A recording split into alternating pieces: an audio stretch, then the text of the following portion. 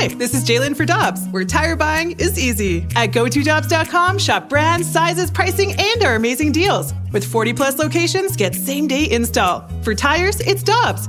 For deals you can use, click on GoToDobbs.com now.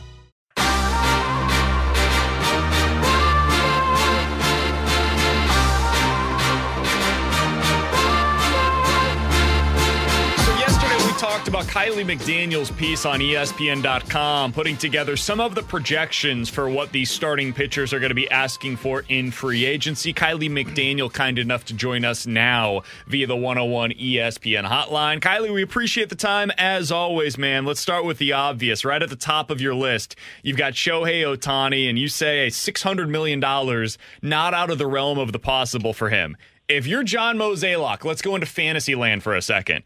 You got $55 million to spend, and you can either sign Blake Snell and one of the other top-tier starting pitchers or Shohei. Which route do you go? I would go with a little bit more of a bulk approach. I'll tip my hand a little bit here. When you guys texted to ask me to come on, I actually did research on this one. Not in terms of like reporting and what's going to happen, but just I pulled out my spreadsheets, that's my secret superpower. Putting some names together to try to solve this problem for you. Yes, please. That's a way to BK's heart there, So Kiley. how'd you do it, Kiley? Well, I don't know if I solved the problem, but this is my thinking. So I went through the last couple of years and saw all right, what was the team doing last year that they didn't do this year? And it will probably surprise people to hear that if you go through each individual category of performance, the Cardinals are 1 win worse in base running, 2.5 wins worse on defense, 1.5 wins worse at the plate hitting, and then 2.5 wins worse at pitching, which adds up to 8. The record's probably going to be worse by more than 8 runs. That tells you the underlying stuff is not as much worse as the record will suggest. And I think because so many young players, Mason Wynn hasn't showed up yet. A lot of guys had sort of down years. I think there's some natural positive regression coming. I'd say a couple wins worth on the hitting side, which sort of eats into that 8 wins of underlying loss. But then the real question, because I feel like all of the answers, the current conundrum on the lineup and bench side, I think they exist internally. You could get cute and maybe, trade Dylan Carlson and get a pitcher. And then maybe all of a sudden, instead of spending the free agent money on pitchers, you could spend it on a hitter. But if I'm trying to be sort of straightforward, if you take what the payroll was before everybody got traded this year and then take all the expiring still on off, that gave me 62 was the number I came up with of money to spend. And it turns out, I think internally, the 3, 4, 5 starter, long reliever, and then all the AA, AAA starting pitching options, they're all there. So I think if you just go to the top of the free agent market and take, for example, I took Aaron Nola, who I have at about 20, 25 mil a year, Yamamoto, who's the best pitcher from TB, who's 25 years old, so he's the youngest of all the starting pitching options, which feels like a good option. I think he's also about 20 mil a year. And then if you want to beef up the bullpen, go Josh Hader, also about 20 million. The guys add up to about 60, which I think is how much money you have. So if you just stand pat with everyone in the lineup and then add those 3 guys on top of everyone that's coming back, I don't know if that solves the problem completely, but I think that goes a long way toward doing it rather than trying to add a bunch of, $5-10 million guy here and there. I think what you need are the big talents on top of all of it. Yes, I know Kiley. you got us way too excited now, Kiley. So, Kiley, just as a follow-up there, because you said the 3, 4, 5 and the depth you feel like are in the system. Are they in the system for 2024, though? Because Matz and Michaelis, obviously, but you feel like that number 5 and depth is in the system to help them compete next year?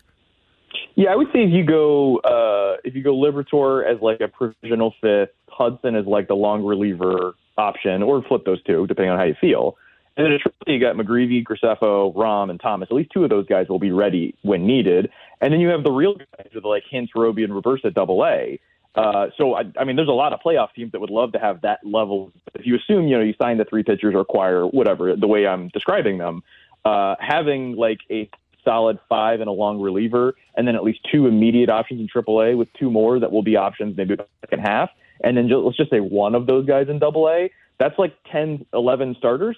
That's what the teams have. And you need 11 guys that you can sort of depend on, even if it's just a 5 and dive guy that can kind of fit and then get it to the bullpen, which is why I thought Hader would make some sense that if these aren't going to necessarily be 6 innings deep, Cy Young vote kind of guys, you probably want to have a little more in the bullpen to feel better about it. So I felt like putting that up. And you could split Hader into 2 $10 million guys, but I feel like the listeners and myself included tend to like 3 guys at 20 than 6 guys at 10 if we're just talking like sort of yearly AAVs on the free agent market. Yeah, it makes it for a more compelling conversation, that's for sure. At the top end of the market, starting pitching-wise, Kiley, a lot of these players are going to be attached to a qualifying offer. In the past, this is not even something that I've really brought up for the Cardinals because, like, it's a late second-round pick that you're talking about. This year, they're going to be picking, like, top 5, maybe. How much does that play into your consideration of, like, for example, if you went Aaron Nola versus Lucas Giolito, who's not eligible for the qualifying offer? Yeah, no, I think one of the things I wrote in this article was there are, I think it is, that would be 14 of my 16 pitchers. And only one of them, I think Hicks and Hader are the only 2 relievers. So it's just like almost entirely starting pitchers as the top 15. So you can very easily do like what actually the Mets did this offseason. Not that that's like an endorsement of what they did, but their strategy was the guys that'll get us a comp pick if they leave, we're not sure about, let them go get the comp pick. Guys that we bring in guys that don't require a comp pick and sort of use that as compensatory pick arbitrage. And I wouldn't say they picked the right guys necessarily, but there is a way to do that. Yamamoto, I think, being 25 years old, not being subject to QO, being able to go 5 or 6 years and not feeling like you're being irresponsible by taking the youngest guy on the market, that totally makes sense. And yeah, if you wanted to go like, say, bring Hicks back on a big deal, that would be the non-QO version of Hader at some level. And then with all these starting pitchers, I think the most important thing, rather than the QO, is do you have a point of view about why this guy hasn't become what he could be? Like, I think Jack Flaherty, that's a big question. Giolito, that's a big question. I think Eduardo Rodriguez has been a little bit up and down. How do you feel about that? One point I made, Aaron Nola had Cy Young level underlying numbers, but if you take the 3 main ERA estimators that are better at predicting ERA year to year, he's underperformed all 3 of those estimators 3 years in a row. So if you have an idea about why that's happening, then you should just pick him and not worry about it because you're probably getting a discount. So I think more important than the QO is picking out the right guy, but I think Yamamoto will be in huge demand because he kind of fits all those different needs. Kiley, speaking of Nola, because that's been the guy that I've talked a lot on this show that I want the Cardinals to target, and rightfully so. There is concern over him not panning out to be that guy. If you look at Nola, does that seem to be the best fit for the Cardinals over, say, a Snell or a Giolito?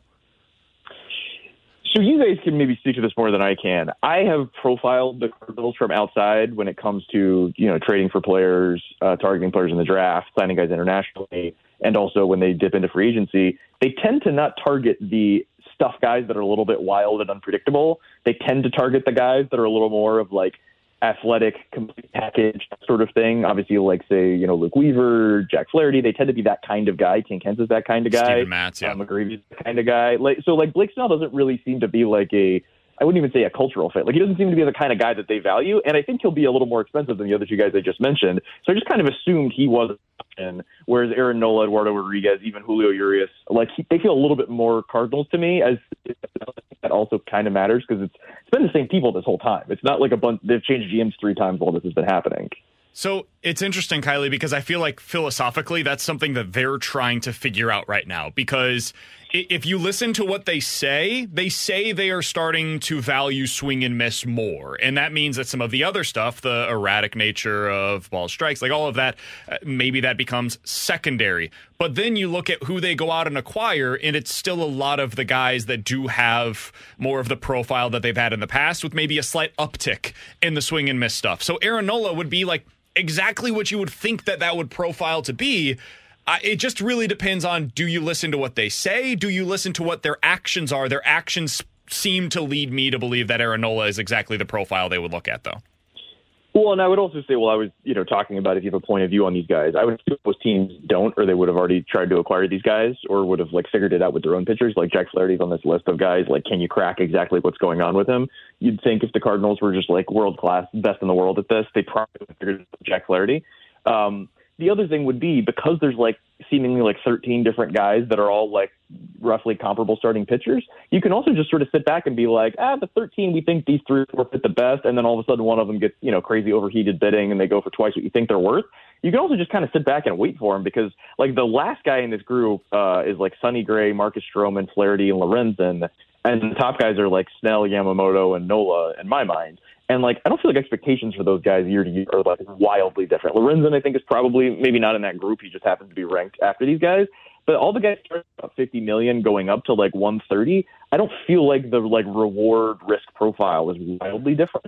So you can also kind of wait for the market to come to you some. And if like, say Jordan Montgomery is not getting a ton of interest and you can get him for, 4 times 15 or, something that seemingly is below the market, then just go with that, because like he's not going to be totally different than like Julio Urias, who's like 4 years younger, but like I don't have like a much outlook for him over the next 5 years, because you're kind of getting all of these guys roughly at a retail price on the open market. Everyone's got a shot at him, and so whoever happens to be on like a slight discount or who isn't sort of overpriced, I think is like an important variable to consider that we obviously don't know right now. So, Kiley, every pitcher comes with risk, right? We know that. Whether it's they fall off a cliff or they get hurt, there are real questions about whether or not the guy that you sign is going to work out 2, 3, 4 years down the road. There other kind of risk that you bring up, though, with this year's free agent market is Yamamoto. He's 25 years old. He's been pitching in Japan. Everybody seems to love the guy. Give us a little bit of his scouting report. From what you know about him, if the Cardinals were to sign him this offseason, what would they be getting? So there hasn't been, obviously it seems like there's been like an NPB pitcher of note coming over like every year or two. There hasn't quite been one this this set of qualities. So he's 25, so he's being posted. You can start posting getting the fee as the NPB team once they turn 25, which I think he hasn't even turned 25 yet, but he will like next month. So this is the first time that they can sort of market him and get full value for him. He is 5'10", but I wouldn't call him small. And I talked to one scout who was in Japan and said, I think he might be 6 foot. Like, I think he might be like underrepresenting how tall he is. And the sort of scouting report is he's incredibly athletic, repeats his delivery well, really throws strikes, executes. If you want to compare him to Kodai Senga, the most recent guy to come over, Senga's like a, tough stuff, fringy command, but gets it done. Yamamoto is more of like an above average plus command, and also is 25 and is the athlete to sort of suggest, again, similar to Aaron Nola, where he can continue doing this and sort of figures out a way to make the most of it. And is still sitting, 93, 95, touching 97, has that plus splitter that you sort of expect to see from a lot of MVP pitchers, but he has, above average slider and curveball and above average fastball velocity. Like, he sort of checks all the boxes, but because of the age, athleticism, command profile, he seems like about as safe as you're going to get, with a floor of like a, sort of reliable, Michaelis kind of pitcher, but could really be that, one of the better pitchers to come over from MVP in a while. Like, I don't think comparing him to say like Daisuke when Daisuke came over, that was obviously a while ago, but like the hype was this guy might be a frontline guy, and he kind of was for a few years. Like, I don't think he's a wildly different talent in Yamamoto. Is it reasonable in your mind, Kiley, to expect the Cardinals to sign Nola and Yamamoto, or two pitchers in that criteria this offseason? Do you think it's being unfair to say that that's the type of thing that they should be doing? I think that is the sort of easiest answer. I would surmise, if you made me guess, it will probably be slightly more complicated than like, we have 60 mil, let's go sign 3 pitchers for 20 million a year. Like, it's like almost trying to come up with that at some level. Doesn't mean it's wrong, but it is very simple. Sure. I would imagine there are some ideas that they had internally that like, hey, this hitter we think is a little overvalued in the market. We don't think he's going to get better. Maybe we can flip a pitcher, sign 2 pitchers instead of 3, and then maybe sign a, $5-10 million complimentary, like an Adam Duvall type or something to fill out the hole that was left when we traded this hitter. Like, I would imagine there's like a little more nuance and a couple more options, and sort of knowing the trade market better than any of us can right now, because we don't know what all the turn down trades were.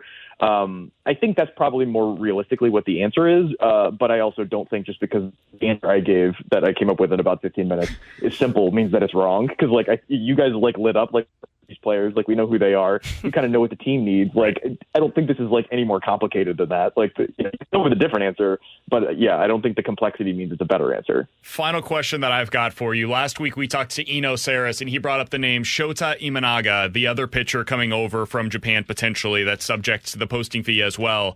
When you talk to people about him and what he could command this offseason, he's a little older, going to be 30 years old next year. What do you think the contract looks like for him, and what's your scouting report on him? Yeah, he would be the sort of cheaper, less raw stuff, like doesn't quite blow you away option, a little more of the traditional crafty lefty with really good control.